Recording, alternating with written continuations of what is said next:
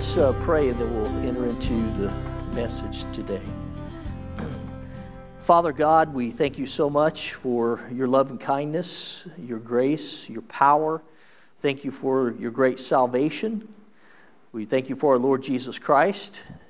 And Lord, we just pray that as we look at your word, that your Spirit would attend to our hearts and bring the power of your word to convict us, to encourage us, to challenge us to grow. And we just pray that you would be glorified in everything that's said. In Christ's name we pray. Amen. I was raised in South Carolina, and there was a church that I attended when I was in college. There was a guy named Pastor Stuart Latimer. And I always tell people that he invested in my life so much that I have a library now. And he would give me a book for about every 15 minutes that I was with him. I don't know if you've ever heard of the book, Knowing God. How many of you have read Knowing God by J.I. Packer? A dear brother passed away, went to be with the Lord just recently. And the book Knowing God is a book about knowing about God, his attributes, that sort of thing. And then also about knowing him personally, how to know him. And this book had a great impact upon my life, and it has upon the lives of many others. And that book has sold over 1 million copies. So he's had a great impact. He's written a lot of other books that I'd encourage you to read. If you haven't read Knowing God, you got to read it. You got to read it.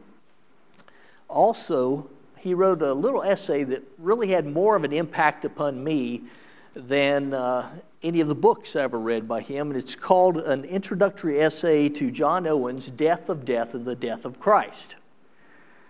In this essay, he challenges us to evaluate a modern-day gospel. And it's probably a gospel that has arisen throughout church history, but a weak gospel, a gospel that says that essentially God is not sovereign over salvation, that he is like a hand-wringing, worrisome God who's hoping that you will somehow, by your own free will, choose Christ. He's a God that may not, in fact, save anyone unless they choose to be saved themselves. That's pitiful, isn't it? The thesis of Packer's essay is essentially God saves sinners. Now, every believer would probably go, amen. Oh, yeah, God saves sinners. But when you really think about the words, I want to ask 3 questions today that we're going to look at the book of Ephesians to answer. Who is this God who saves sinners? See, that's very important. What is your view of God and who he is and what he is like and what he does? Who are the sinners that he saves? You know, what does it mean to be a sinner? And who are the ones? God doesn't save everybody, does he? And then, how does he save those whom he saves? What is the process? And what has God done? J.I. Packer died July 17th, and I thought it would be just great to preach a sermon, not only to exhort us from God's word, to teach us and to remind us of these great truths, but also to just pay tribute to J.I. Packer, and of course to pay tribute to our God who saves sinners. So let's look at this first question. The first question is not going to be answered per se from chapter 2, verses 1 through 10. We'll get to that in just a little while, but what I did is I went through the book of Ephesians. Now, you could do the whole Bible. That would be way too much of a project. But the book of Ephesians, and I looked at what does it say about God. And you could follow through just everywhere it says the word God. And that's all I did. I didn't look at he or him or any of these pronouns that refer to God, but what we see as we cover what I might call a biblical theology is that the God who saves, first of all, is one being. We are monotheists. We believe that there is one living and true God. There are no other gods, no competing gods. And if you just look at the references to God in the book of Ephesians, you see that he's the creator of all things. He's the sovereign God who works all things after the counsel of his will. Isn't that amazing? Wow. And that's what I want to do today, is just elevate our view of God and who He is. We see that He's rich in mercy. He's determined to redeem a church as a people for His own possession. He gives them the gifts of grace and faith and salvation in chapter 2, verse 8. He's the one who gives hope to the world, and He reconciles people to Himself through the cross of Christ, forgiving their sins. He takes those who are excluded from the life of God, and He makes them new creatures created in the likeness of God. These people are called God's household, His dwelling place, and He fills them with all of His fullness.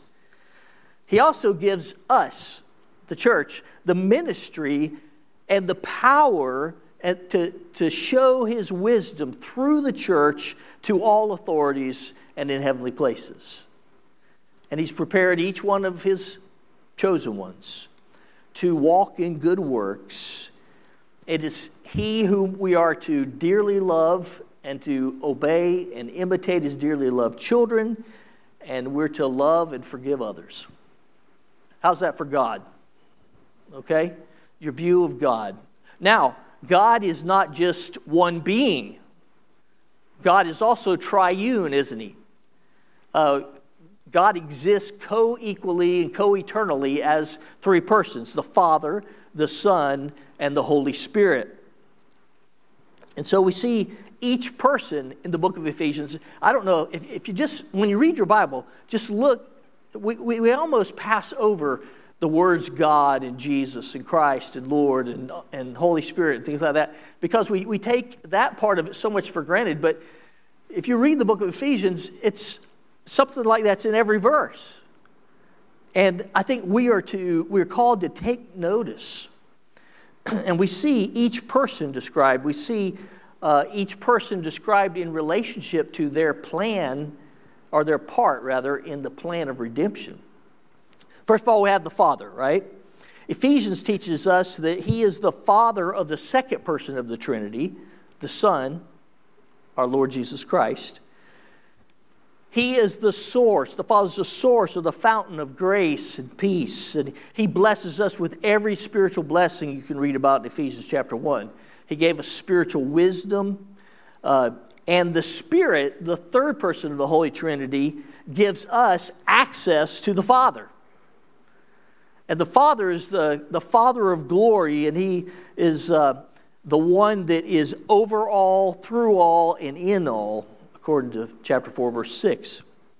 And we're taught in chapter 5 that we should bow down to Him and continually give thanks to the Father. So you have God, you have the Father, you also have the Son, the second person of the Holy Trinity. And there are 4 different references to the Son. He's called the Son of God.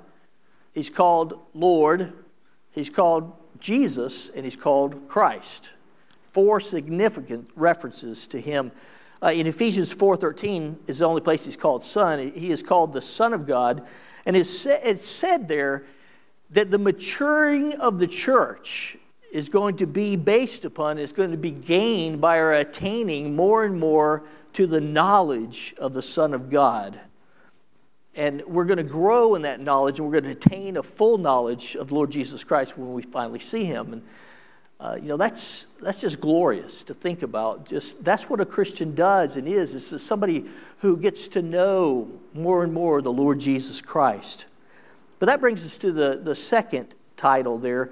He's called Lord.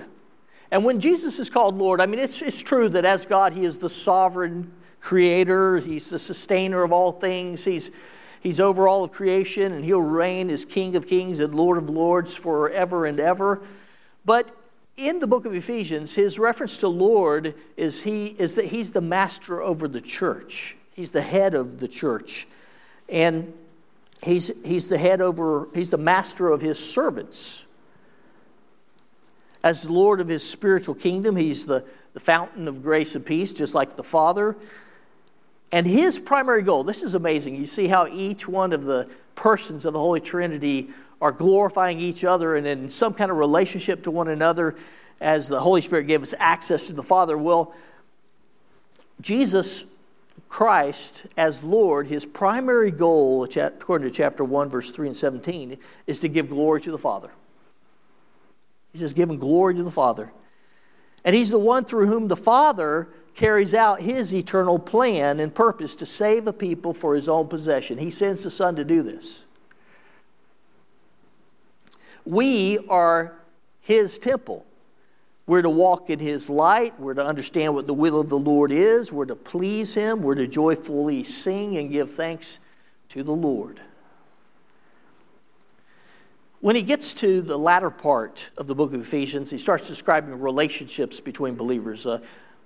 Wives are to submit to their husbands, and children are to obey their parents, and slaves are supposed to serve their masters. But he makes it very clear that ultimately this is to be service and obedience and submission to the Lord. We live out all of those relationships in our obedience to the Lord, and he is the rewarder of those who obey him. He's also called Christ. The word Christ means Messiah. So Jesus, in addition to being the Lord and the Son of God, is also called the Messiah. He is the person who is looked forward to from all of Old Testament prophecy, that he would be the fulfillment of being the king who would rule, the high priest. And Ephesians chapter 1, verses 9 through 12 tells us that who the Messiah would be and what he would do to accomplish God's purpose was a mystery. You can follow mystery throughout Ephesians, and you see that Jesus is the fulfillment of that mystery. He's the one under whom all things in heaven and earth will be summed up, reconciled, set right, and ruled over. Those who hope in him will be people who will be to the glory and praise of Christ. We see that Christ is the name used, or the title used, when he describes that he died, was raised from the dead, and was seated at the right hand of the Father in heaven. And all people who have faith in him are made alive, raised up, and seated with Christ in heavenly places. Ephesians tells us that he has all rule, authority, power, dominion, which is above every other name now and forever. Everything's in subjection under his feet. He's the head over all things. He's the head of the church, his body, and he fills all with his fullness. He dwells in us, and in him are unfathomable riches, and his love for us surpasses knowledge. So, Son of God gives us his relationship to the Father. Lord describes his relationship to believers as their master. Christ pictures him as the fulfillment of this kingly Messiah who would rule all things. And fourth, we have this precious name, Jesus. Now, Jesus means Yahweh saves. And so, therefore, it's no surprise that he would be our Savior. And every time his name is used in the book of Ephesians, it is usually coupled with Lord or Christ, or maybe even all three, the Lord Jesus Christ. But there's one place in chapter 4, verse 21, where Paul simply says, truth is in Jesus. In the midst of all of this about God and the Holy Spirit and the Father and Lord and Christ and being Messiah, being the Son of God, right in there, there's this little phrase, the truth is in Jesus. In him is the truth that God saves sinners. Jesus is the pre-existent Son of God who became a man, who was born of a virgin, who performed all of these attesting miracles. He lived a perfect life. He was betrayed, beaten, scorned, ridiculed, a crown of thorns pressed into his head. He died a death on the cross, a criminal's death. He suffered the wrath of God. He took the sins of all of his people upon himself, and he paid the penalty for our sins, taking upon him the wrath of God. He died there, but then he was buried, and then he rose again on the third day, and he ascended to the right hand of the Father in heaven, and he constantly intercedes on our behalf, giving us grace and help in times of need. He has accomplished our salvation. But when we study who this God is, who saves sinners, we dare not forget the Holy Spirit. Were you thinking, I wonder if he's going to get to the Holy Spirit? God is triune, but there's so much to say about God. There's so much to say about the Father. There's so much to say about our Lord Jesus Christ, the Son of God. But then there's the necessity of the Holy Spirit. Paul tells us that he seals believers and gives them access to a relationship with the Father, that he enables our prayers, that he makes the church the dwelling place of God, and he grieves when we sin. His word is his sword and reveals truth to believers. He strengthens us internally. He fills us. He unifies us. This is our God. Father, Son, Holy Spirit, one God. That's the first thing that's very important, is that we have a high view of God. That we truly understand who he is, how mighty and holy and righteous and complicated and beyond understanding and finding out. His ways are higher than our ways. It is this God who saves sinners. Second question then, who are the sinners that God saves? Here we're going to turn to our main text, Ephesians chapter 2, verses 1 through 10. We see first that God saves dead sinners. Paul writes, and you were dead in your trespasses and sins. This, of course, doesn't refer to physical death. It's talking about spiritual death. He talks about trespasses and sins. This would be our spiritual life in relationship to our responsibility to God. We're supposed to obey him. We're his creatures. He uses a metaphor of a dead person to describe the unbeliever's inability to accomplish anything that would be pleasing to God or in any way could contribute to his salvation. His whole existence is described or characterized as in trespasses and sins. A trespass means that you go where you're not supposed to go, right? We had in Brandon, where I pastored before, a homeless community that would kind of travel around. You might see one guy sitting by your fence one day. Next day, there are a couple. Next day, there's 7. You know, I mean, then eventually you have a community camping out on your lawn. Well, our church had a lot of property, and this happened occasionally. And so the sheriff came by and he said, "You got to put up no trespassing signs, and then when you tell them they have to leave, then we could, trespass them and make them leave." And so we did that. But a sinner is not just somebody who walks on and trespasses and where God says not to go. It's as if there's a graveyard and no one's supposed to be in this property, but there are people buried all over it. They're dead in the trespasses and sins, in the area that God has prescribed that they shouldn't even enter. His law circumscribes that. Then there's sins. When you think of sins, you can think of a whole catalog of sins, but in the biblical usage, a lot of times this is used to describe some way in which we fall short of a standard or we miss a mark. I wanted my kids to do something besides watch electronics ad nauseum, and so we ended up getting a dartboard. And I love to play darts.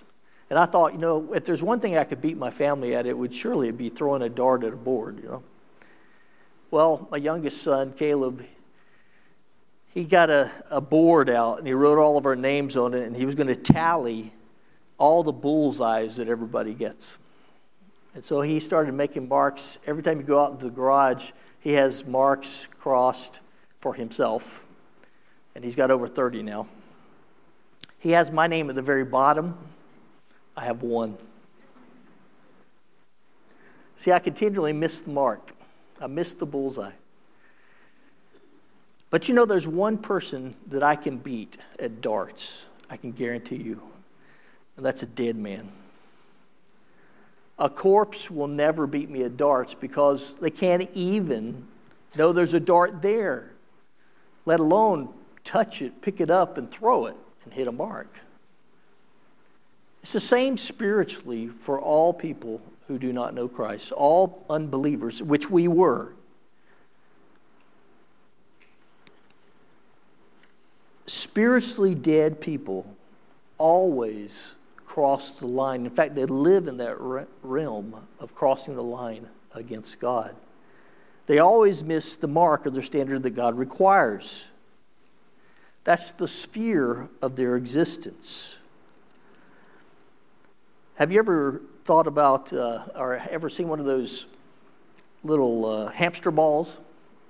Pet a hamster in there, and he can roll all over the house, but he can't get lost. Doesn't fit places where he can get lost, and he doesn't get into anything. But that's the realm of his existence, isn't it? He's always in that realm, in that sphere. And that's what the picture that Paul paints of an unbeliever, that they're always in the sphere of sins and trespasses.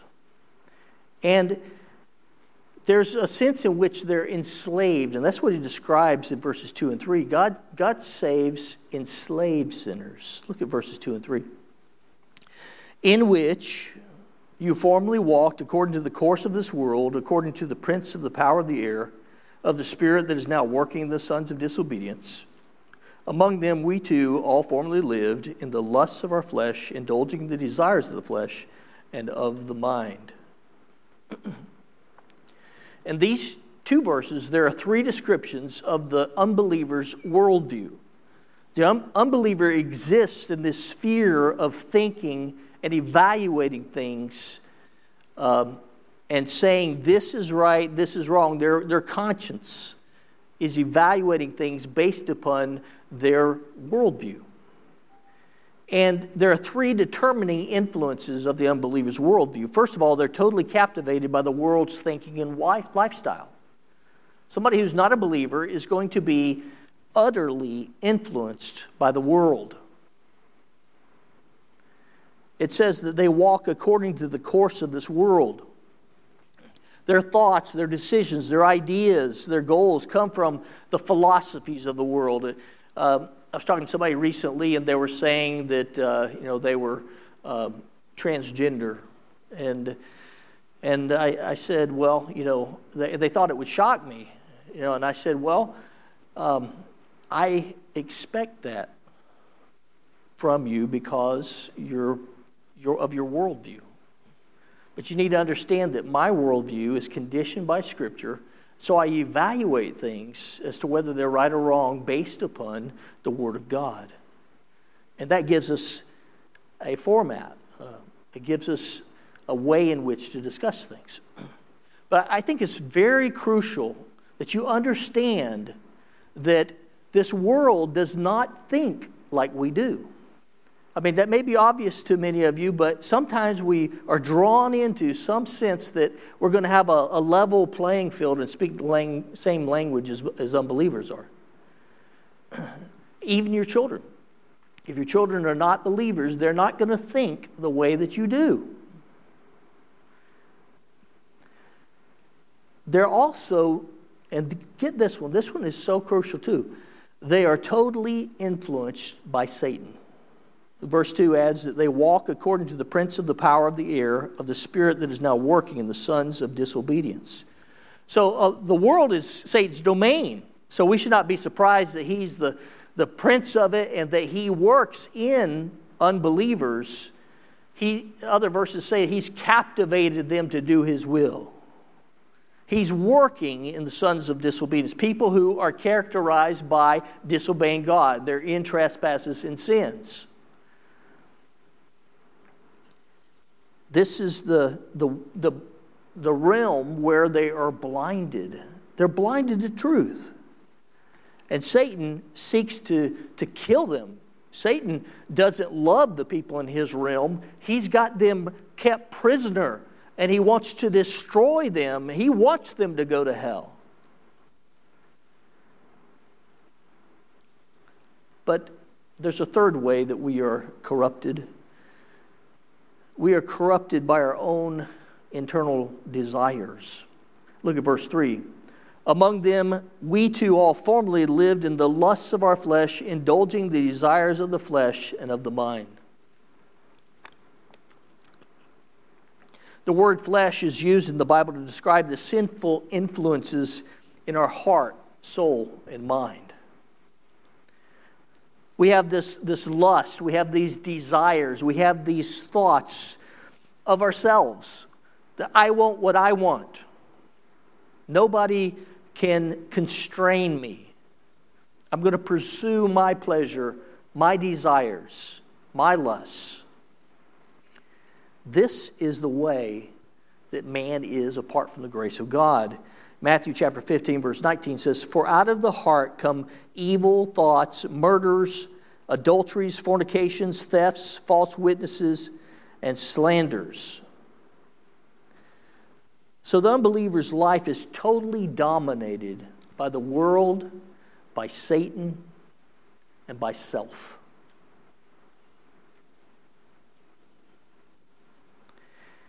And verse 3 tells us that we were that way by nature. He says, we were by nature children of wrath, even as the rest.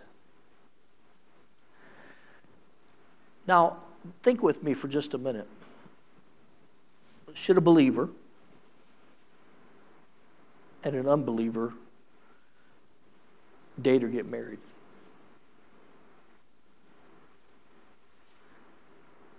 I mean, if you really take seriously how the Bible describes an unbeliever's mindset and world and life view, I don't care how nice they are, how much common grace there has been poured into their surroundings and how much restraint has been placed on their life by God. Unequally yoked is only scratching the surface as to how different and radically different the two are. So take that to heart.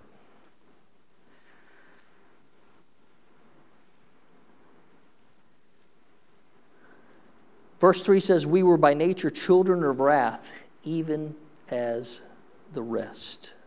What we've described here is simply the nature of the unbeliever. But the word wrath there indicates that there's a condemnation as a result of this. All of this blindness, all of this evil is culpable. People are guilty for their sins and their trespasses against God. But, I keep on saying, but God saves these people. We were those people, and God saves them. So we see in verse 3 also that God saves condemned people.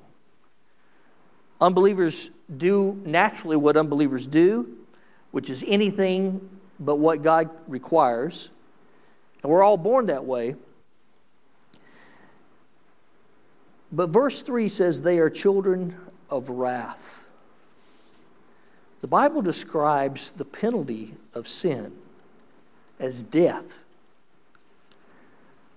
But it's not just a physical death. It's an eternal death. Separated from the presence of God, cast into the lake of fire for eternity, suffering, agony. A lot of people have stopped talking about hell. But Jesus talked about hell more than any other person in the Bible. Sinners are justly condemned. Romans 2:5 says, "But because of your hard and impenitent heart, you are storing up wrath for yourself on the day of wrath when God's righteous judgment will be revealed." Revelation 20, verse 15 says, "And if anyone's name was not found written in the book of life, he was thrown into the lake of fire." Lake of fire. But in that same verse, it says, book of life. There's hope there, isn't there? There is a lake of fire, but there's a book of life. And that brings us back to chapter 2, verse 4 of Ephesians, where it says, "But God." This is a desperate, horrible situation, the condemnation of wicked sinners who are enslaved in this way. But God saves sinners. God, being rich in mercy because of His great love with which He loved us. That's great news. God loved us. Famous verse, John 3:16, "For God so loved the world that He gave His only begotten Son, that whoever believes in Him would not perish, but have everlasting life."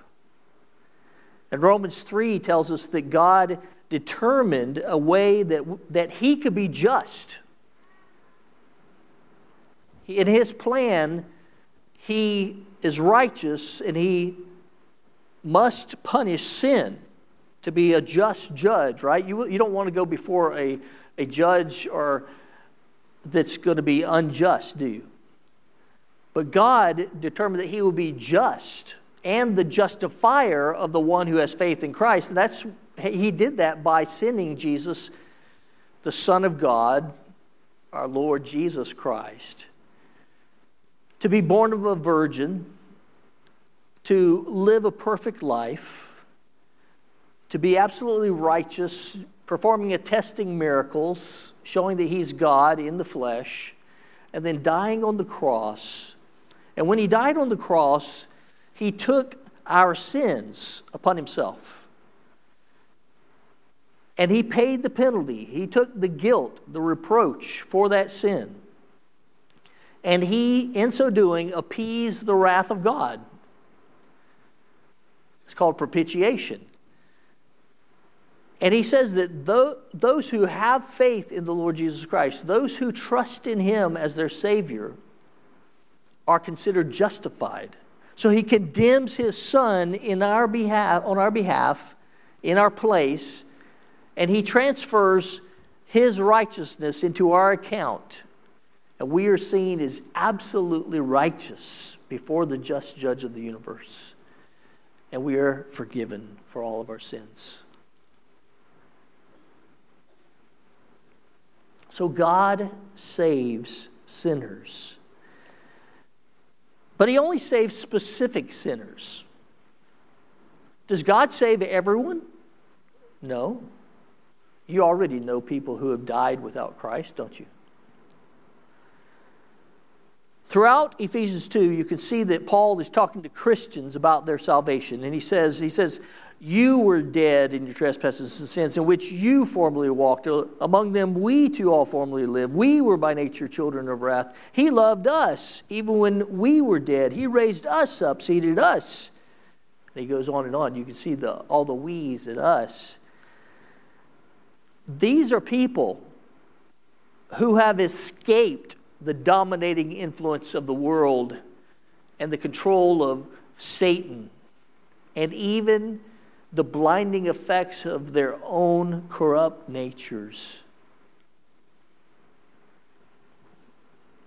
You see, no one is able in and of themselves to see their depraved condition, and they can do nothing to respond to God or anything to save themselves from His wrath unless God has decided to do it.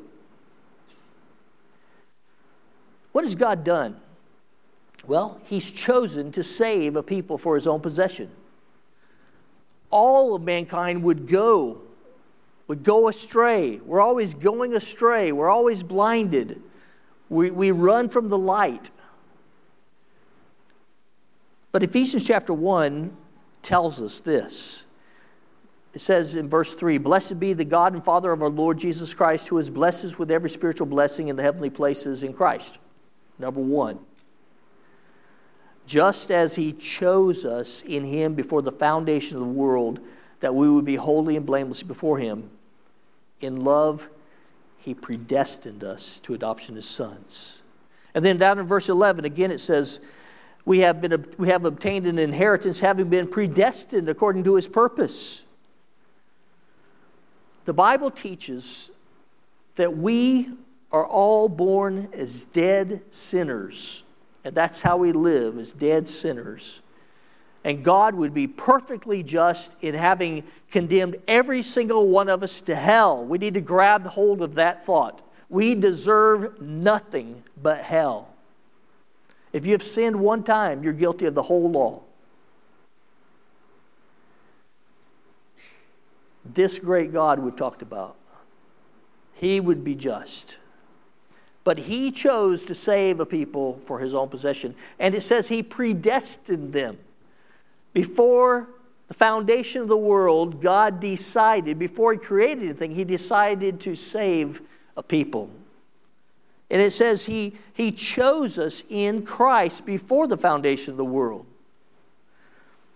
We're talking about the doctrine of unconditional election, which is defined as God's election is free, sovereign, unconditional choice of sinners as sinners to be redeemed by Christ, given faith, and brought to glory.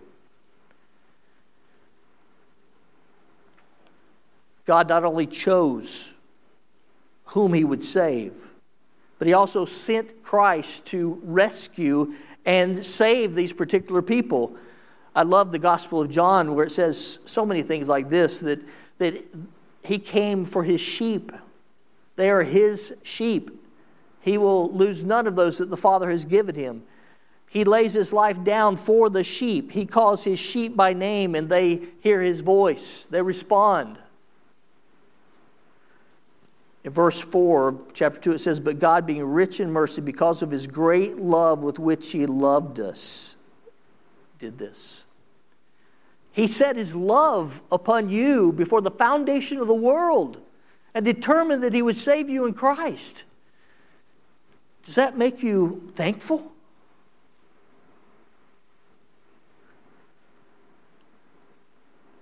The point here is that God really does save sinners. So we have God, we have the sinners that he does save. They're really sinners. As sinners, he chooses to save a people for himself. And how does God save the sinners that he does save? Our third question. Listen to Packer describe the word saves. God does everything, first to last, that is involved in bringing man from death in sin to life in glory. He plans, achieves, and communicates redemption, calls and keeps, justifies, sanctifies, and glorifies. But God does this through means. The foolishness of preaching. Ephesians chapter 2 goes on to talk about this, but before we look at that, we see in chapter 1, verse 13, that God saves sinners through the gospel. It says, "In him you also, after listening to the message of truth, the gospel of your salvation, having also believed." He's saying, Ephesians, the way you came to your senses was that God brought somebody to preach the gospel to you, and God used his word to have his Spirit speak to you through it, so that your eyes would be open. You would be enlightened. You would be born again. And we'll talk about that in a second. But we really believe in sola scriptura, a definition. It simply means that all truth is necessary for our salvation and spiritual life is taught either explicitly or implicitly in the Scriptures. That's something really important in our day and age too, is people want to try all kinds of things. They want to try to persuade people to become Christians, have arguments, argue them into the kingdom of heaven, beg and plead with people. and think that somehow by the exertion of our effort that we can cause them to be saved. But the only tool that God has given for you to bring people to faith in Christ is His Word. But it's amazing. Have you ever seen that happen? Maybe, it probably happened to you, but have you ever seen when you reason with somebody from the Scriptures and so many people reject, and then all of a sudden there's this one person that you start to share the Scriptures with, and you've been rejected so many times that you're almost like, whoa, wait, what's happening here? They're seeing it.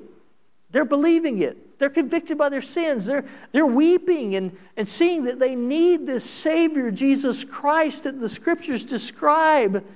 They have the weight of their sin, and they all of a sudden they're repenting and believing and placing their faith in Christ and wanting to live and serve, to follow Him. It's a glorious thing, just through the Word of God. And God uses the Word of God to make sinners alive. Look at verse 5. It says, even when we were dead in our transgressions, He made us alive. You get the picture there? Spiritually dead, trespasses and sins. All of a sudden, the dead are raised to life. He made us alive. You remember the story of Lazarus? Lazarus is dead. He's in a tomb. He's wrapped up with whatever wraps and ointments that they put him in. And Jesus says, Lazarus, come forth. Lazarus walks out of the tomb. He's alive. Jesus says to Nicodemus, you must be born again. See, spiritually we're dead. We have to be raised. It's by the call of God that He effectually calls us. He regenerates us. He brings us to life. He makes us alive. That's the only way that you come out of this realm of worldliness and satanic philosophy and enslavement to your own sins. It's irresistible. It's like switching a light on. There was only darkness, and then the light is flipped, and now there's light penetrating everything. Irresistible grace is what it is. The Holy Spirit is working to bring people to faith. Well, God not only saves dead sinners, He not only makes these sinners alive, but He does this by grace and not works. In verse 5 it says, by grace you have been saved. In verse 8, for by grace you have been saved through faith, and that not of yourselves. It is the gift of God. What does man contribute to his salvation? Absolutely nothing. It is all by grace. Not any works, because if there was anything you did, even if you just somehow figured it out and mustered up enough faith to believe, if that was true, it wouldn't be a gift. He wouldn't have made you alive. There would be no real significance to Him making you alive. You would be you're partially alive. Maybe you were just on like life support or something. But no, we're dead, and He speaks through His Word. The Holy Spirit causes us to be regenerated. God gives us the gift of faith, and a regenerated, breathing, spiritually alive person has that faith. They two sides of faith. You believe the truth that you were given, and you trust in it. God saves sinners by grace and through faith. The most important thing probably here, though, is that He saves sinners by union with Christ. Apart from Christ, there'd be no salvation. But we see there in verse 5 that He made us alive.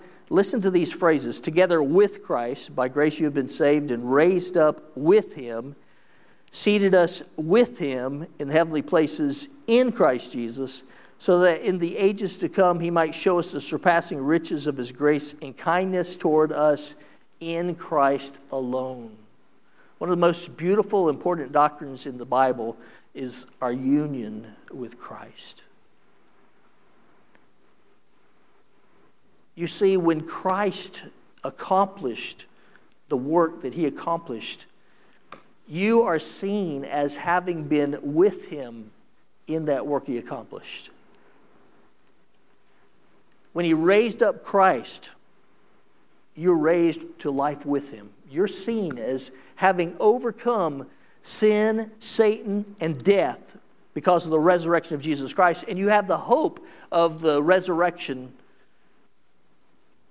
the new body, and heavenly existence as well because of Christ. And it says we've been seated with him in heavenly places. That's our position. Don't you look forward to the time when it's your practice.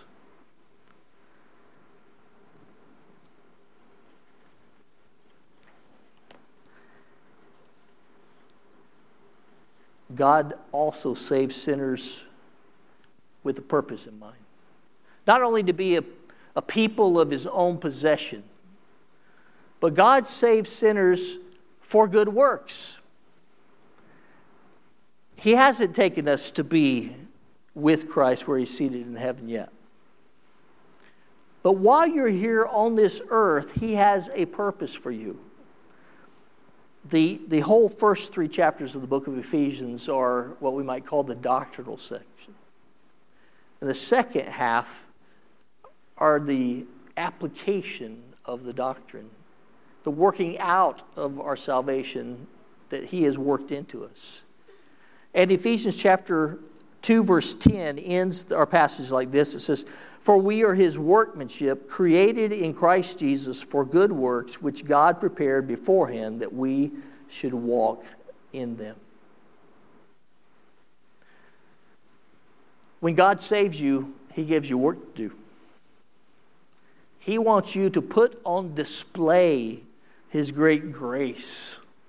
He wants you to put on display the Lord Jesus Christ. He wants you to be a sweet aroma to him because of Christ in you. He wants you to be pleasing to him. And he predestined us, he chose us in Christ so that we would be blameless and holy before him. That's what Ephesians 1 tells us. And so, we're not instantly made blameless and holy. I don't know about you, but that's not what happened with me. But we have a new worldview, don't we? And we begin to have the ability now to produce good works.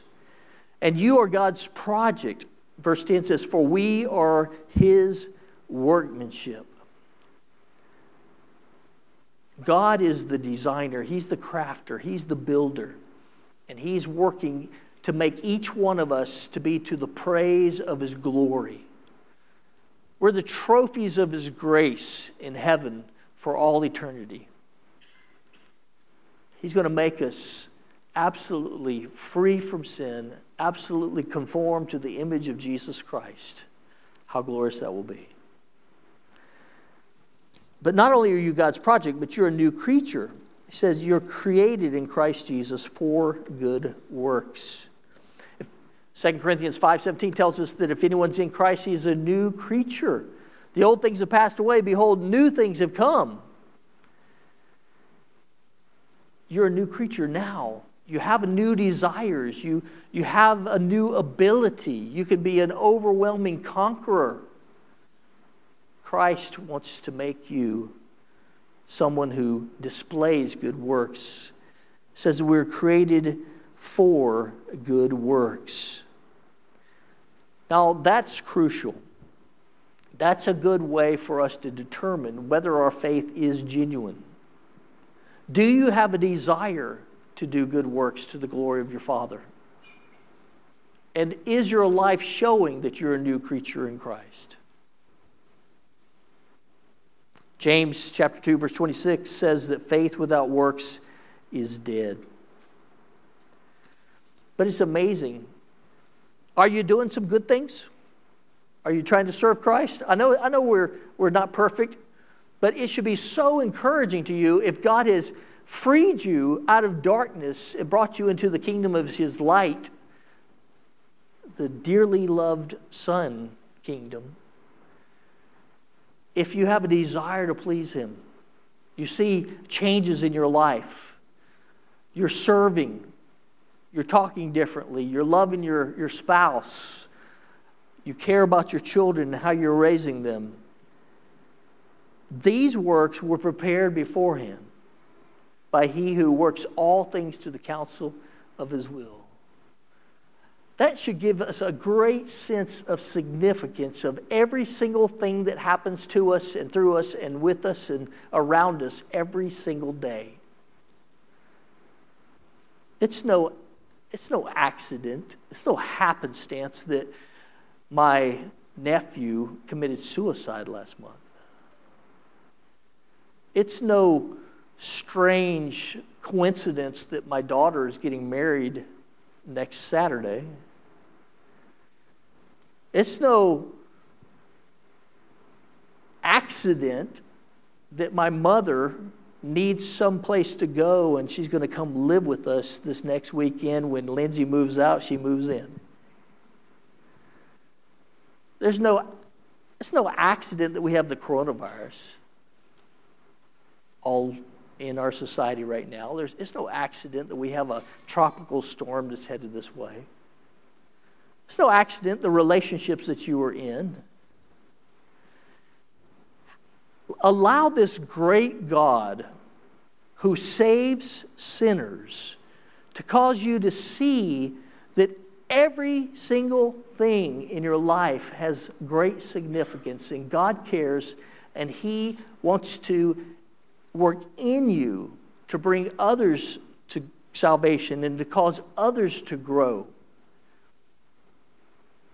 And he's going to shape and mold you and make you into the image of Jesus Christ. He wants you to walk before him.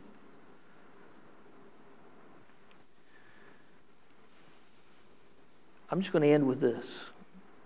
God saves sinners. Let's pray. Father, I just think about just praying right now and how the work of the Spirit is giving me access to you, just to talk to you.